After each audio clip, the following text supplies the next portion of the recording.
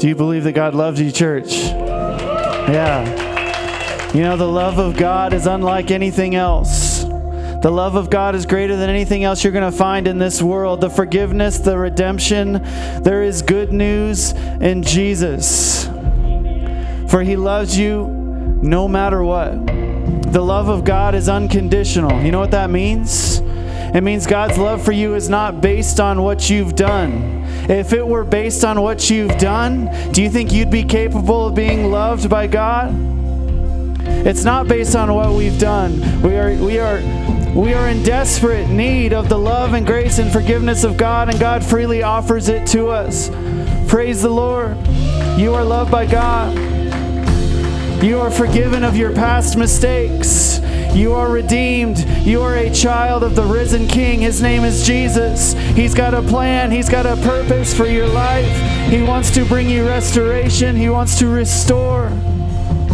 Hallelujah. All right, I need everybody together. I need all of you to say this, and I need you to say it from your heart and not from your mind. I need you to say, I am forgiven by the King. On 3. 1, 2, 3. Amen. I need you on 3. I need you to say, I am loved by the King. On 3. 1, 2, 3. And lastly, I need you to say, I am redeemed by the King. On 3. 1, 2, 3. Put your hands together for Jesus. Hallelujah.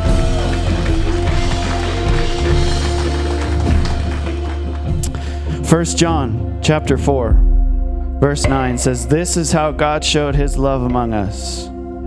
He sent His one and only Son into the world that we might live through Him. Verse 10, this is love, not that we loved God, but that He loved us and sent His Son as an atoning sacrifice for our sins. God loves you. You are loved. You are cherished. You have purpose. You are redeemed. You belong to God. You are His. Your name is written on His heart. Somebody needs to hear that today. Your past does not define you. Your mistakes do not define you. The things you're most shamed about, those things do not define you. You know what does define you is that you are covered, you are changed, you are forgiven by the blood of Jesus. I'm so glad you're here today, church. You serve an amazing God. And I believe God has a word for each one of us today. So I encourage you right now as we pray, open your heart to God and give Him permission to speak into your life whatever He wants to. Let's pray together. Lord, thank you for your love for us. It goes beyond understanding. We could never do anything to earn it, Lord. It's a free gift. It's unconditional. We praise you, Father God. We ask you right now in this room, would you meet with us? Would you encourage us? Would you give us a word? God, I pray, would you push me aside and allow your words to be heard? Use me as a vessel, Lord, and that's it. And I pray that all of us would receive your word here today. It's in the name of Jesus we pray. And Thorn Creek Church said, amen. Hallelujah. Praise the Lord. Church, you can have a seat. Thank you so much for worshiping here today.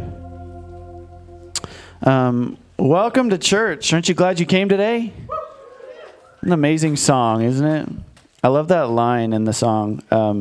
If grace were an ocean, we are all just sinking.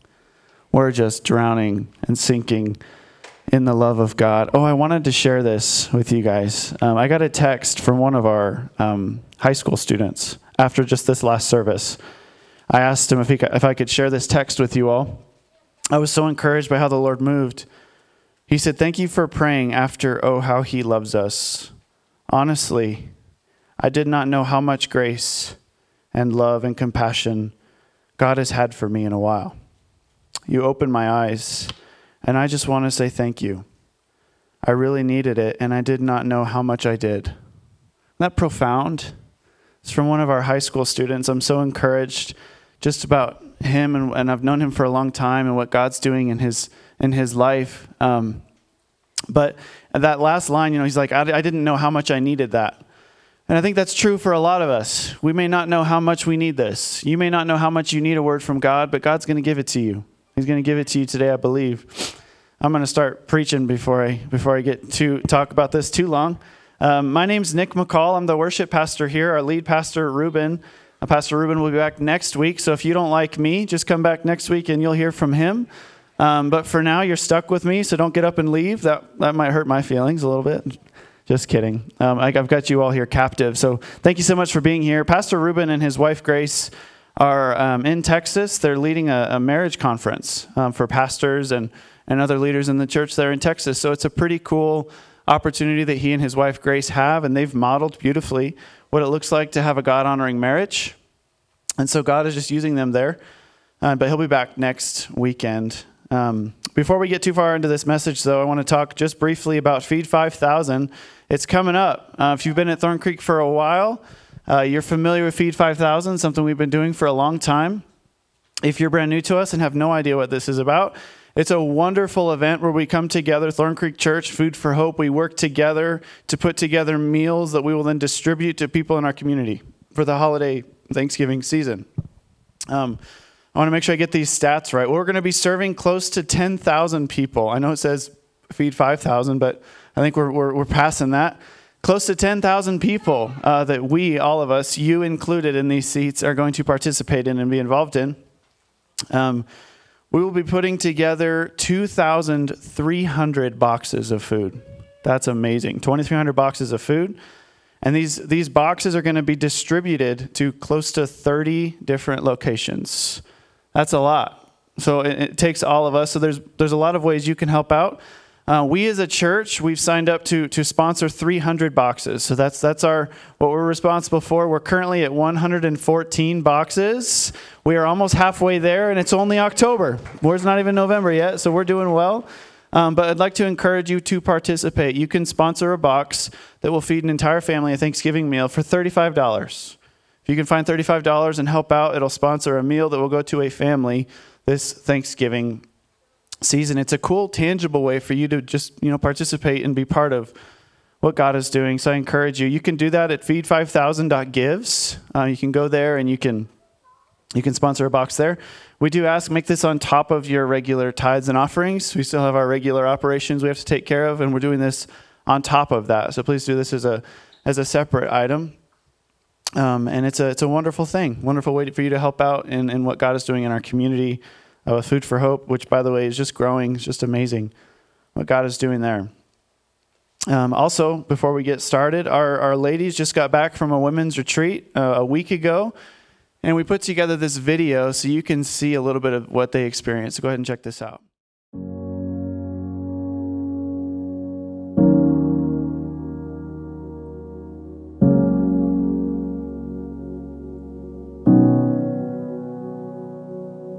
Once was spectrums of darkness and light, but I'm losing my way and I'm losing my mind. I can't see the truth. Help me see the truth. 'Cause out here in the dark, underneath the canopy of stars, constellations falling from your heart. They tell me that I'm not alone, 'cause honestly I'm so alone. But promise me I'm not alone. Whoa. Promise me I'm not alone.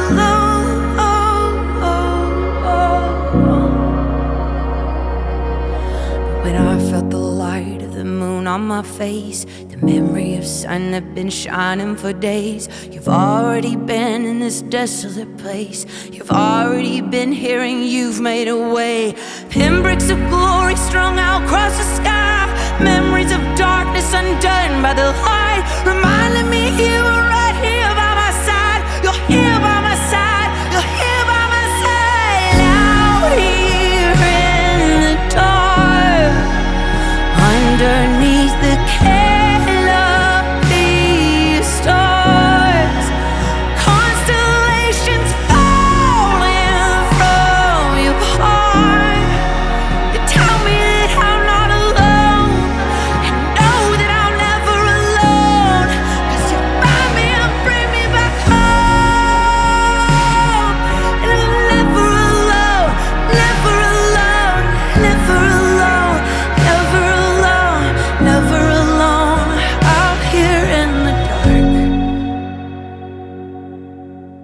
Can you give it up for amazing women's ministry here? I'm told they had an amazing time up at Women's Retreat. This happens every year. If you've never gone, and you're a woman, you can go next year. Let me pray for us, and we'll get into this message. Lord, thank you so much for just all that you do. Thank you for your love, Lord. Thank you for your presence already with us this morning. As we just sang together, how much you love us. It's overwhelming to think about, Lord, how much you love us.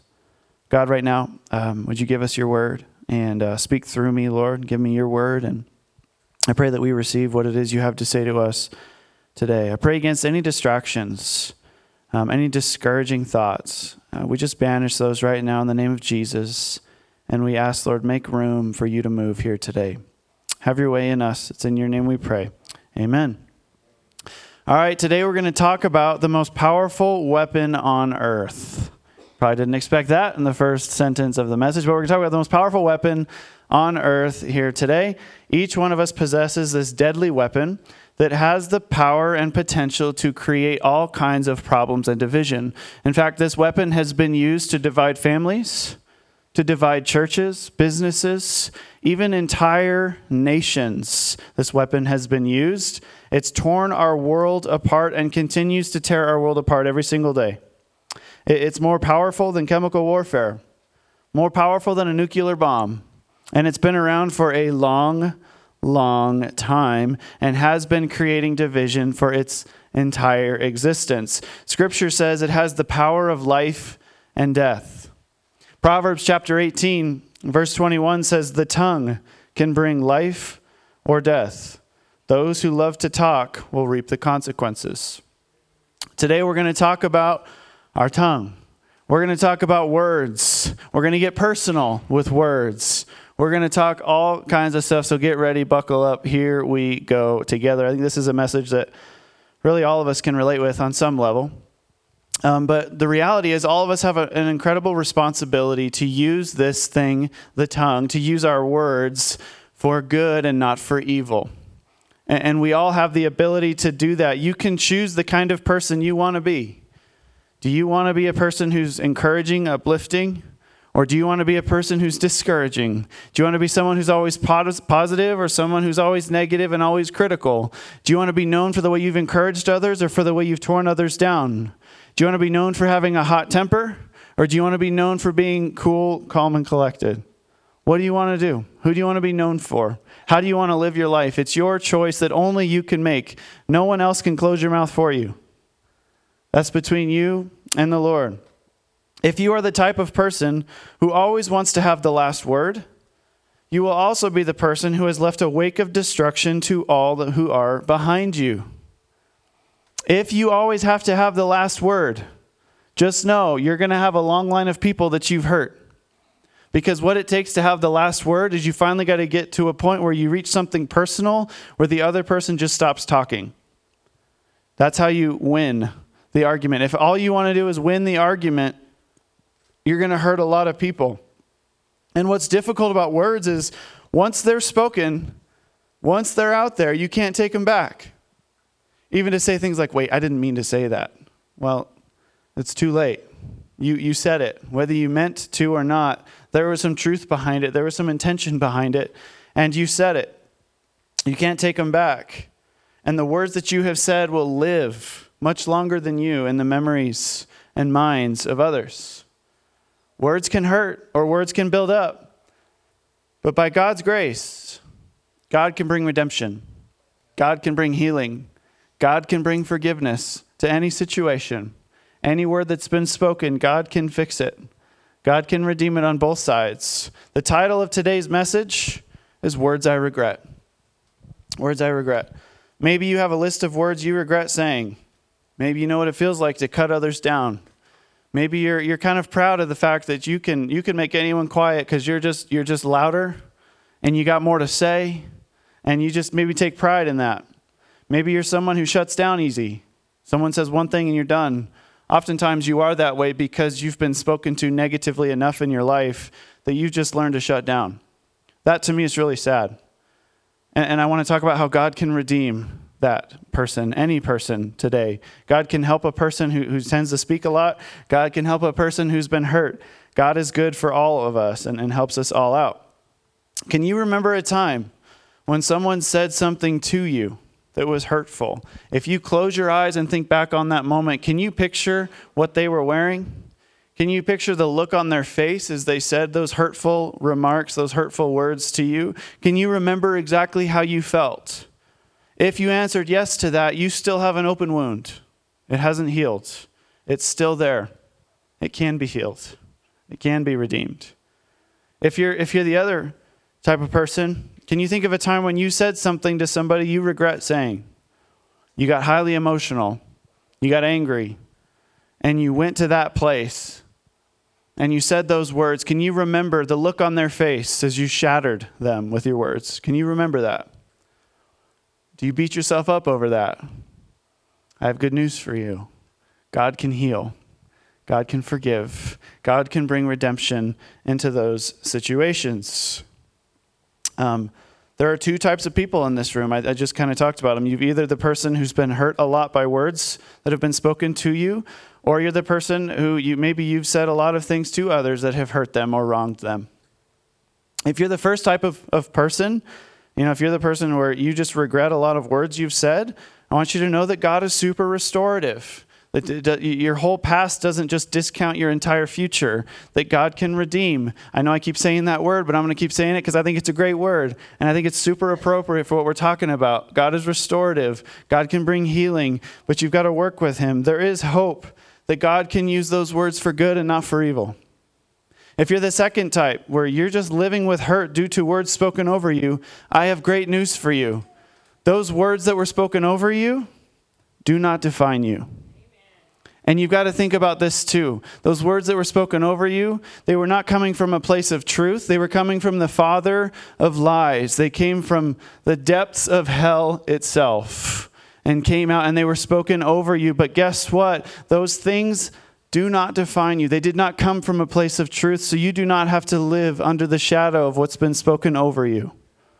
You are a new creation. You are a child of God. You are who God says you are. You are defined by the words in this book and by the thoughts that God has for you and nothing else, period. Whatever's been spoken over you is done. And you can heal from that. You do not have to continue to think those things. And the words that you say to yourself are super important. If you are constantly discouraging yourself because of what's been spoken over you, you got to learn to encourage yourself. The words we speak to ourselves are so important.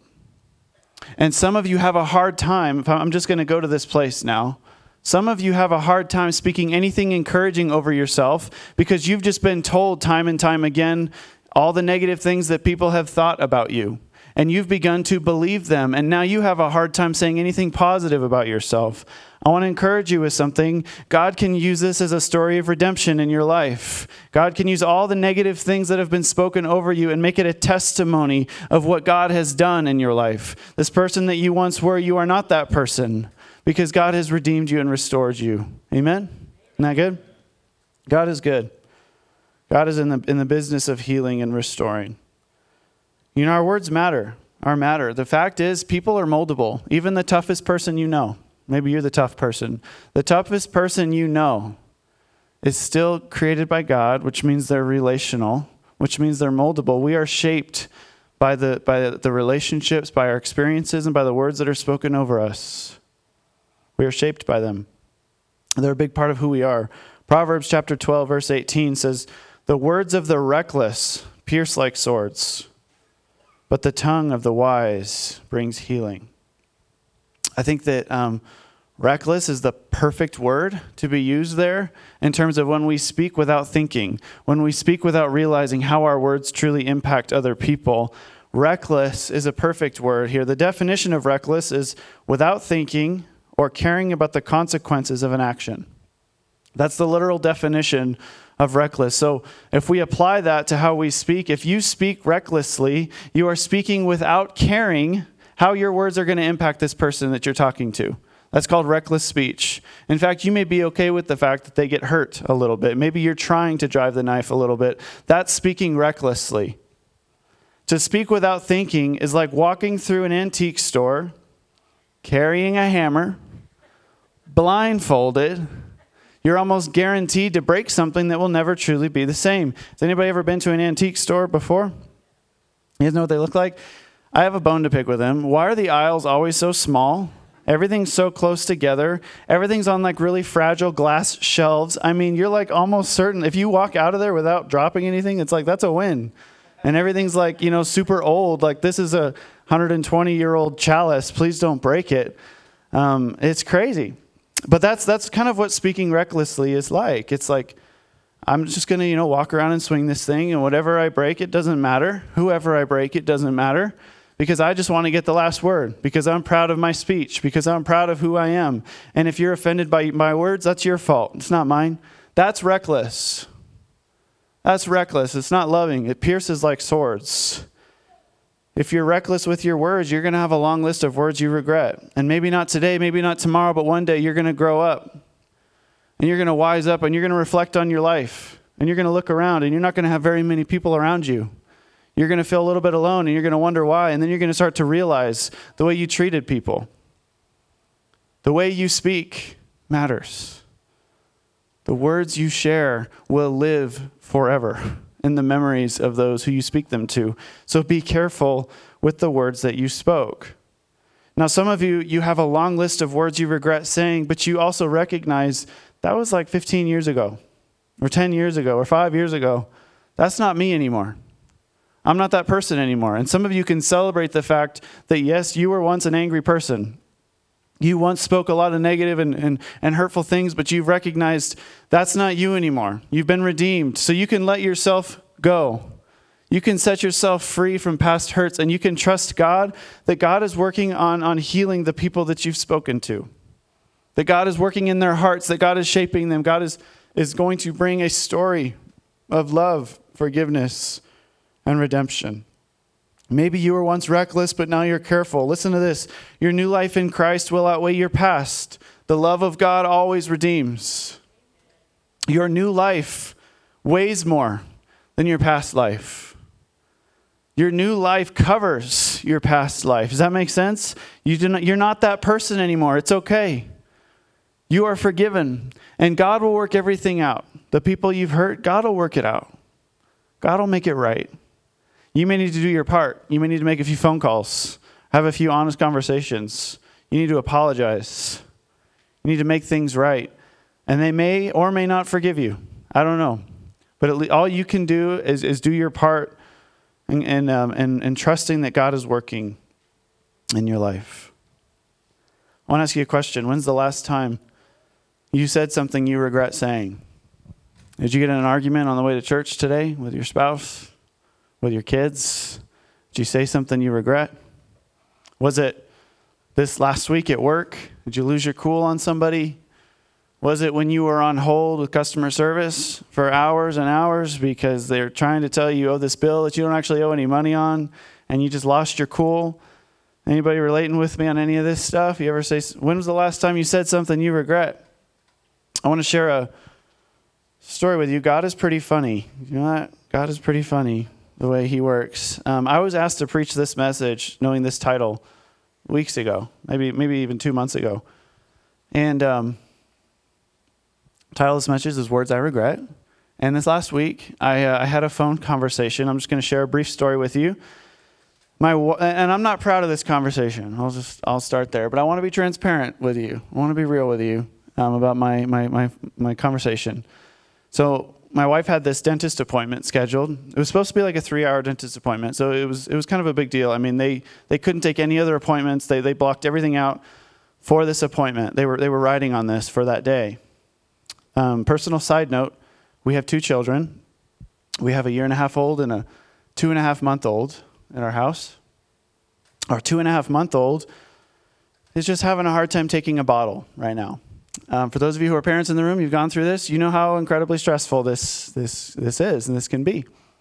So the night before the appointment, I'm trying to give him a bottle. We're reading online all the tips. I'm like alone in a room because apparently he can smell her if she's somewhere in the room, which I didn't even know that was possible. Babies are like animals, I think. But he could like sense her in the room. So I took him upstairs in a room that she's not normally in. So I thought, maybe her smell won't be here or whatever. And he just wouldn't take it. And it's very stressful. He's screaming and I just want to help him. Anyways, I'm telling you too much about that. Let me get back to the story. So we called the morning of, which I know it was not good. It was not good on our part. I feel bad about that. But we called on the morning of. She canceled the appointment. Or she wanted to reschedule the appointment. After she got off the phone, this receptionist, my wife comes to me just in tears about the way she was, spoken to from this receptionist. And I get in protective husband mode pretty quick. And I'm like, they said what? I can't believe, and I start rehearsing in my mind, like what I'm going to say when I call this receptionist. I told her, I said, I'm going to call and I'm going to talk to them. So I called this office, and I questioned this receptionist because this person said things to my wife like, well, this is a problem. You need to call your pediatrician about this. You need to get this figured out. She said, well, how do we know this isn't going to be a problem by your next appointment? Yeah, and then she just let her know how much of an inconvenience it was. So I called, and I'm saying things like, do you normally shame mothers about the way they parent their children? All I wanted was for her to just have a little bit of ownership, a little bit of responsibility, and there wasn't any. There was zero remorse. The response to me was, I'm sorry your wife took it like that. That's not what I said, which that's not a real apology, right? Don't ever say that. Just because sorry is in the phrase doesn't make it an apology. Anyways, so eventually, I'm talking over her. I'm talking louder than her. I'm getting worked up. I'm not proud of this. And so finally she just hung up on me, which I don't know if I blame her. So I gave her 5 minutes and I called back, and I thanked her for hanging up on me. I said, thank you. You can take us off your books. We're done. We're never coming back here. And it's all because of you. I mean, I said it just like that. I said, you can tell your doctor this is your fault. And 2 hours later, the doctor calls me, and he apologizes for her, which I really appreciated. That was a very kind gesture. And he tells me that she's been useless ever since the conversation. She's been crying. She can't even do her job. So I feel like this big. I'm a monster. I'm horrible. I felt horrible. Up until that point, I felt good. I was like, yeah, I defended my wife. I defended my, woo, go me. I'm not proud of that now. So I call back a few days later to try to apologize. And the doctor answers the phone. And I thought, that's weird. Don't you have receptionists that answer why does the doctor answer the phone? And I realized then, they probably recognize my number. They, put a big red X on my profile or something. When I call, there's a big alarm goes off or something.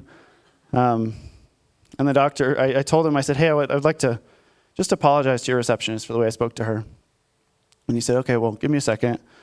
Let me talk to her. So he goes and talks to her. And then he comes back on the phone and he says, I think it would be better if you just sent us an email. She doesn't really want to talk to you. So now I'm just the monster. I'm this horrible, I handled it horribly. And truthfully, here's how I feel about the whole conversation. I think I did the right thing by calling, but I think I could have handled myself better over the phone, I think I let my emotions get involved. It's hard not to when it's your spouse and involves your children. It's hard not to. I'm human. But I want to live my life in such a way that I honor God in all of my interactions with people. And I know that's hard to do all the time, but I want to do the right thing. So I wanted to call and I wanted to make it right, but unfortunately I can't. She knows how I feel now, and that's I just have to leave it at that. We can never go there again. There's probably pictures on the wall of my face or something. We can never go there again. But I regret the conversation. I do. If I could go back, I would have handled myself differently. And I know this is probably a more mild case, but still, I let my emotions get in the way. And I think that's what I wanted to apologize for. And I think all of us, it's easy to do, right? We have to be careful not to allow our emotions drive our conversations and the way that we talk to people. One of the biggest lies ever told, I don't know who came up with this lie or why, but the lie is sticks and stones may break my bones, but Words will never hurt me. Who said that? I want to talk to them because that's just not true. Words hurt deep. Actually, they hurt a lot. And perhaps a more accurate phrase would be, sticks and stones may break my bones, but words can make me think I deserve it. That's a more accurate phrase, right? Words cut deeper. Words cut to this deep place within us that no physical weapon could ever touch. And the wounds from words can last a lifetime. They don't always heal like bones do. You know what happens when you break a bone, what happens? It grows back stronger than it was before in that spot. It's even stronger. It's more reinforced. When we're cut by words, that can be a wound that's there forever. And then people who don't even know you, now you have certain triggers, right? You have certain things that hurt that wound, that reopen it or make it bigger or just put salt in it. And people that don't know you, they can accidentally pour salt on that wound. Some people will, on purpose, pour salt in that wound. It's important for us to speak to others in a way that's life-giving. It's important for us to be careful. Before you try to win an argument, I know it's hard to do in the heat of the moment, in the heat of an argument, but ask yourself, do I want these words repeated back to me in the future? Do I want to have to apologize for saying what I'm about to say right now? Do I really want to feel the guilt I'm going to feel if I say this right now? Ask yourself that question before you throw that comment out there, before you win the argument, and you may know how to win the argument.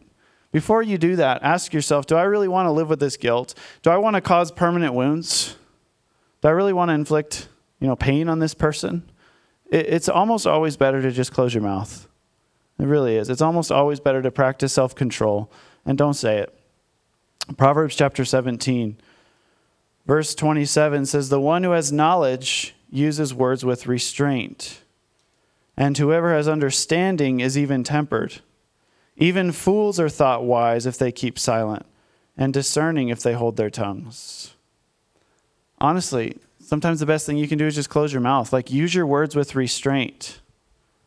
Be careful with what you say.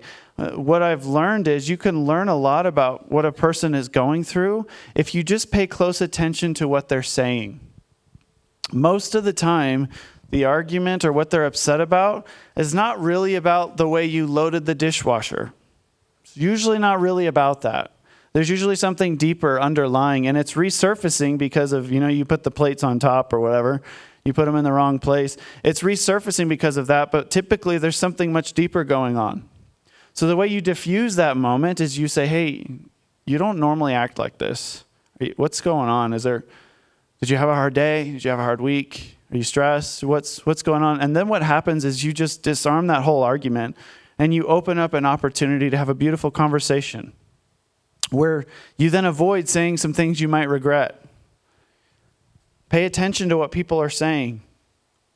Before you speak recklessly, take a moment to listen to what is really being said below the surface. Just take a moment to listen.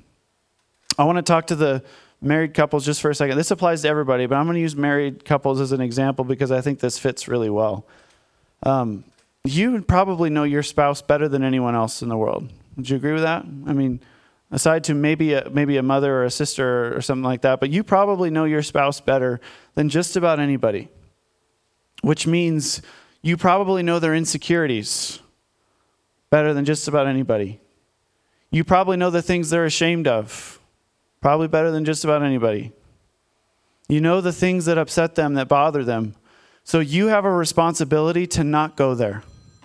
You have a responsibility to not use that against them because that's just cruel. And all you're doing is trying to win the argument. But what you're doing is you're putting the knife in and you're just twisting that knife, and it's only to win the argument. You have a responsibility to not go there.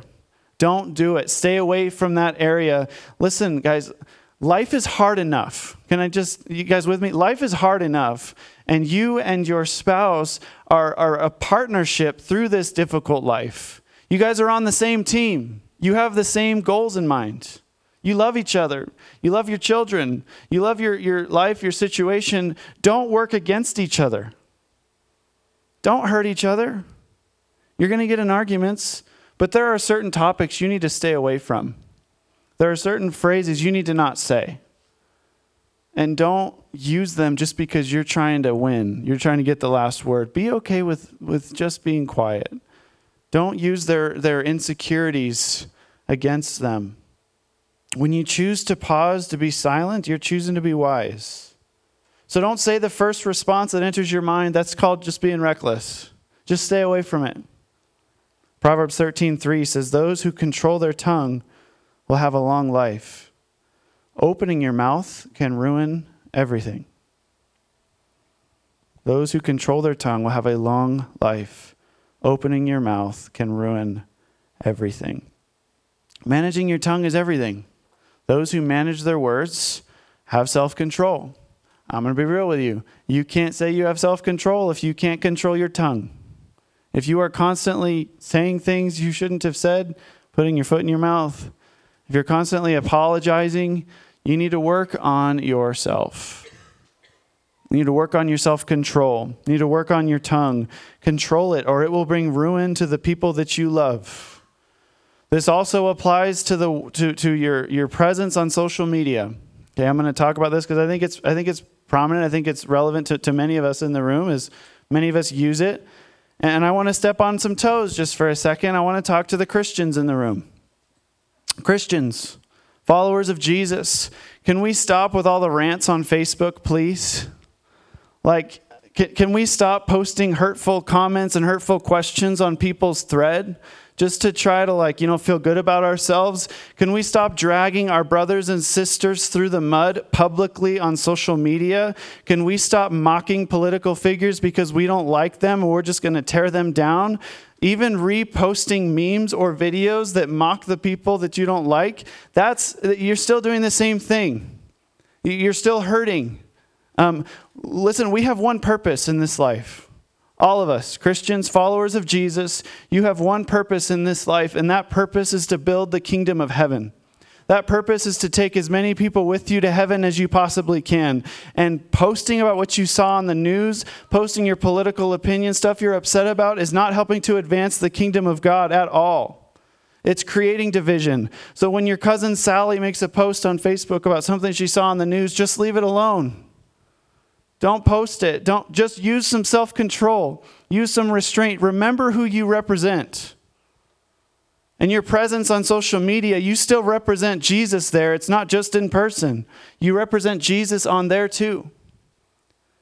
So can we stop ranting, please? Christians should be known for one thing. We should be known for our love and our action. That's it. It doesn't say Christians are known for their Facebook ranting. No, Christians are known for their love. Should be known for their love. And just to be real with you for a second, you know how hard it is to get people in these seats week after week? You know that churches all around the U.S. are struggling in general right now? Did you know in general the average attendance in churches in the United States is declining? Thorn Creek is actually growing. It's a really exciting time. We're kind of against it's really exciting. We're growing, seeing more people come. But the church in general in the U.S. is declining. And do you think that all those rants, the way that we talk about people, the way we drag people through the mud and then call ourselves Christian, do you think you're helping the cause? Do you think you're helping the mission God has given you? Instead of posting hate, why don't you try posting something encouraging? Why don't you try to uplift instead of tear down? Why don't you try to be obedient to the calling God has given you in your life? And stop dragging your brothers and sisters through the mud. You don't have to agree with them. You don't have to like them. You don't have to vote for them. But you do have to recognize they are a child of God just like you. They are a sinner in need of grace just like you. And they need your prayers more than your hate. They need your prayers. So pray for them. Pray for our leaders. Pray for people. And let's end this stereotype that Christians are hypocritical. Let's end the stereotype that Christians are judgmental, that they're hateful. Because it's not helping the church. It's not helping the call we have to build up the kingdom of heaven. So be an example of love. I came across an article written by a woman named Kayla Zilch, and the article was titled, "Hey Christians, I've got a bone to pick with your Facebook rants." That was an amazing title to this article. And then the whole article is all about, she's essentially calling out Christians and calling them to action. She's calling out this false sense of accomplishment that Christians have for making a post about a particular issue that they don't like in the world. And she's saying, you're not doing anything helpful. You're not advancing the kingdom. You're hiding behind your phone screen, sitting on your couch in the comfort of your own home, but you're not doing anything for the kingdom of God. So she's saying, stop posting and start getting out there and doing things. She said this. She said, the false sense of accomplishment we get when we are validated on social media doesn't create change. Your status doesn't create change. Your comment thread doesn't create change. This post doesn't create change. It can only inspire it. You are the change. If change is going to happen in the world, people, Christians, followers of Christ, it's going to start here in this room. It's going to start with you and with me taking the calling that God has given us in our life seriously to get out there and show people that the love of God is better than anything else, that the love of God is real, that the life God has for them is better than the life they have for themselves, to encourage people to follow Jesus. That's our calling. That's our job. So get out there, all of us, myself included. We need to get out there and do it. Proverbs 18:2 says, "Fools find no pleasure in understanding, but delight in airing their own opinions." In other words, fools don't really want to know what you're saying. They just want you to hear their opinion on things. They don't really care about understanding the issue. They just want you to hear their opinion. Don't be a fool. Don't be a fool. Take pride in understanding and listening. You don't always have to share your opinions about everything. I know you're probably really smart. You probably got a lot of wisdom. But there's a time and a place. There's a time for us to close our mouths, and there's a time for us to speak. I'm not saying Christians should lay down on the floor and be walked all over. I think there's a time and a place to stand up. I think there's a time and a place to speak truth. But I think it takes wisdom to know when that time is. When it's time to close my mouth and when it's time for me to speak. And that takes just time, walking with the Lord, growing in wisdom, growing in understanding. Until we start thinking about our own voice as a means to build the kingdom of heaven, we will continue to abuse the purpose for which it has been given. Until we start thinking about our voice as a tool, as a means to build up the kingdom of heaven, we will abuse the purpose for which it's been given. God's given you a voice for a reason. Go show the world how good God is. Go talk to people about what God has done in your life. Use your words as a tool to build the kingdom of heaven. James chapter 3 says, "We can make a large horse go wherever we want by means of a small bit in its mouth. And a small rudder makes a huge ship turn wherever the pilot chooses to go, even though the winds are strong. In the same way, the tongue is a small thing that makes grand speeches, but a tiny spark can set a great forest on fire. And among all the parts of the body, the tongue is a flame of fire.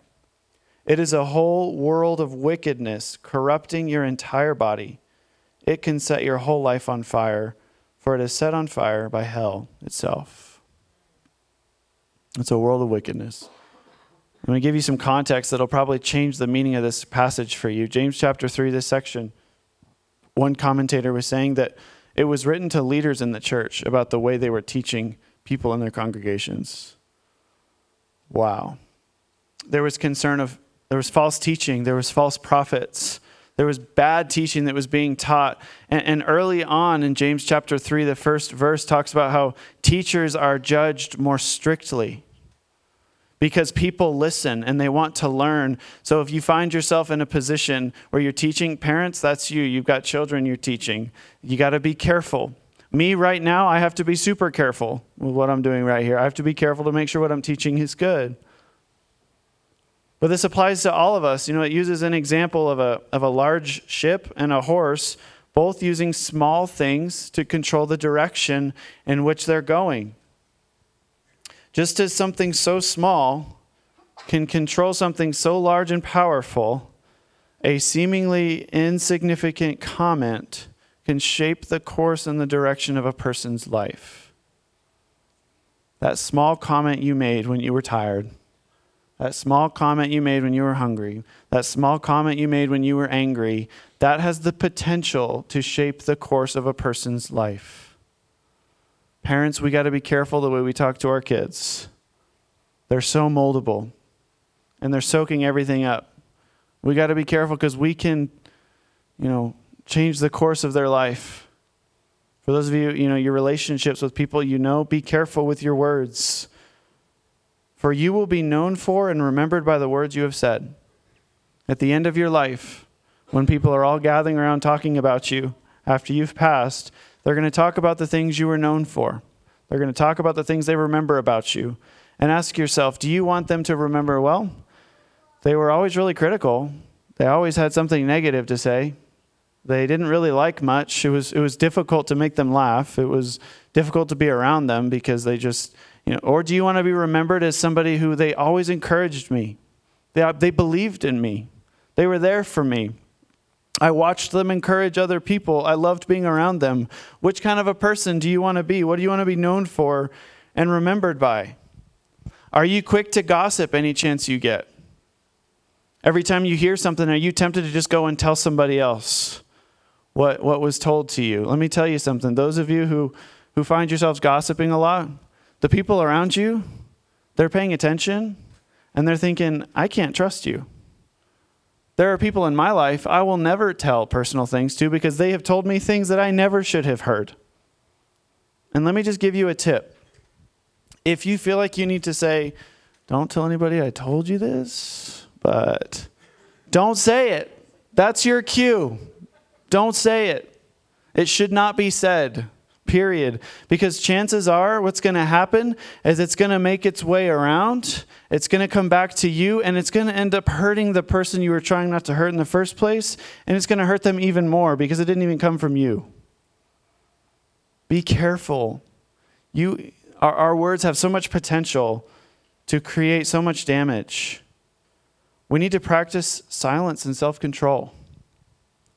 Those words do not have to be said. You do not have to share their personal story. They shared that with you in confidence. Even if you hear something, it wasn't even from that person directly, don't keep it going. Oh, I heard so-and-so told me that they are. Can you believe? Don't do that. You're adding fuel to the fire. Gemma Troy, she said, remember, your words can plant gardens or burn whole forests down. Your words have the potential to create life or destroy it. You can encourage or discourage, but you hold all the potential. Your words matter. Knowing when to speak and when to be quiet is a sign of spiritual maturity. James chapter 3, verses 7 through 10 says, people can tame all kinds of animals, birds, reptiles, and fish, but no one can tame the tongue. It is restless and evil, full of deadly poison. Sometimes it praises our Lord and Father, and sometimes it curses those who have been made in the image of God. And so blessing and cursing come pouring out of the same mouth. Surely, my brothers and sisters, this is not right. Out of the same mouth that we praise God this morning, we just did. If you sang the lyrics in these songs, you praised God. From the same mouth, we praise God, and then we curse those who are made in God's image. Do you see how backwards and silly that is? We praise God, and then we curse those He loves and created. Say, God, I love you, and then we say to somebody else, I hate you. It's not right. It's not meant to be. We got to work on taming our tongue. And I know this passage says that nobody can tame the tongue, but that doesn't mean we shouldn't try. That doesn't mean we can't work on managing ourselves now. It doesn't mean we can't work on, let's limit as much as possible the bad things that we say. And when we do find ourselves saying the wrong thing, let's apologize for it. Let's make it right. I want to have clean hands and a pure heart before God. I want to live with no regrets. I don't want to go to my grave, with conversations I should have had. The time is now. Make it right. Work on taming your tongue. Work on being quiet, because I think it's better to be quiet than to open our mouths. Because once those words have spoken, they can never be taken back. For it only takes a few seconds to say a few words that will leave wounds for years to come. It's that one moment That one conversation. And that can leave wounds for years to come. Practice self-control. Don't say it. Don't say it. Keep it in. For it can leave wounds that will last. Proverbs 18, verse 13 says, to answer before listening, that is folly and shame. See, it requires patience and discipline to listen before you speak. Practice listening before speaking. Practice paying attention to what's really going on in the heart of that person. Maybe they're saying things that are cues to you that tell you, you know what, there's something more going on here. Be a person who listens more than you speak. Listen more than you speak. James says we should be quick to listen, slow to speak, and slow to become angry. There's a lot of wisdom in that. Quick to listen, slow to speak. Many of us do that backwards. We're not even listening. We're already thinking about our remark before they're even done talking, and we're quick to speak, and we're quick to become angry. Scripture says, be slow to speak, slow to become angry. Listen more than you talk. Don't be thinking about your next point. Listen to where they're coming from. We can't change the fact that the tongue is a source of evil, but we can choose to speak more carefully. It all flows from the heart anyway. Do you know that? It all flows from our hearts anyway. Matthew chapter 15 says, but the things that come out of a person's mouth come from the heart, and these defile them. For out of the heart come evil thoughts, murder, adultery, sexual immorality, theft, false testimony, slander. These are what defile a person. For it is out of the heart that these things flow. It is out of the heart that anger comes up. It is out of the heart that we slander. It is out of the heart that we steal. It is out of the heart. And what does that say about us in our heart? What's this whole message about? In order to control our tongue, we need to manage our heart. Manage our heart because the tongue is the tattletale of the heart. Your tongue will tell on you every time. So now, when you find yourself apologizing often or regretting often, you need to ask yourself, how am I doing? Why am I acting like this? Something's changed in me. I haven't always been this way. What's going on? Why am I feeling all of this stuff? You need to check your heart. And the first thing you need to do when managing your heart is you got to spend time in the Word of God. Scripture says in Hebrews that the Word of God is alive and active. It's the living Word of God. It is the breath of God on pages. So it makes sense that if I want my heart to be in a good place, I need to align my heart with God. And the way I do that is by spending time in His living Word. It's the most important thing. If you find yourself speaking things often that are hurtful, your heart is in a dangerous place. You're seeing warning signs all over. It's time to make something happen. It's time to fix it. It's time to surrender and spend some time with the Lord. It's time to align your heart with God. For Psalm chapter 19, verse 4 says, may these words of my mouth and this meditation of my heart be pleasing in your sight, Lord, my rock and my redeemer. Make that your prayer. Put that as your wallpaper on your phone screen. Write it on your bathroom mirror. Put it in your car. Put it on your fridge. Put it somewhere you're going to see that often, and make this your prayer. Do this for God and for nobody else. Say, God, I want my words to please you. God, I want the meditation of my heart to please you. I want to do this all for you. For if you are pleasing God with your words and you're pleasing God with your heart, you're not going to be hurting people around you because you're going to be speaking the way God would have you speak. Work on your heart. If somebody you know and love, you're noticing a change in them, you have a responsibility to call them on it. Hey, you've been really irritable lately. What's going on? You don't normally snap on me like that. That was odd. What's going on? What are you dealing with? It opens up this beautiful conversation. Make this your prayer. Obsess over this. If you regret some things you've said, if you're sitting here and you're like, if I could have that conversation back, if I could go back 5 years ago and change the way I spoke to them, here's what I would do. If you're feeling like that today, I want you to set yourself free. because God is already setting you free. And what's really cool to think about is that God is going to use that for a testimony of his grace in their life. And God is going to use it for a testimony of his redemptive power in yours. Although you said those things once, they are not who you are anymore. They don't have to be who you are for the rest of today. Even if it was this morning, you can change. And that is not going to define you. It's not going to define them, for you are a child of God, and God is working on your testimony of redemption right now. God is working on using you as an agent of his healing purposes right now. God is good. He's in the business of restoring people. You are not defined by that conversation. You are not defined by that person that you once were. That is not who you are. You are not held captive to your past mistakes. Set yourself free. Stop living in the shadows of your regret and move forward and live in the light.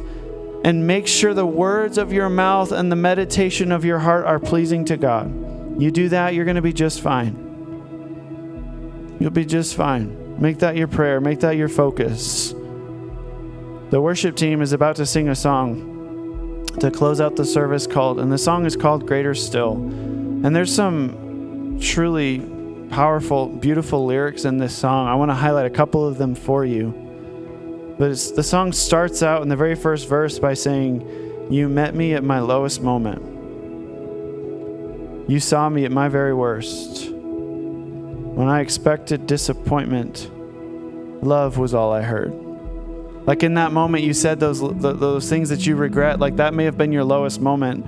And when God met you there, he didn't meet you there with anger. He met you there with love. He met you there with redemption. He met you there with grace.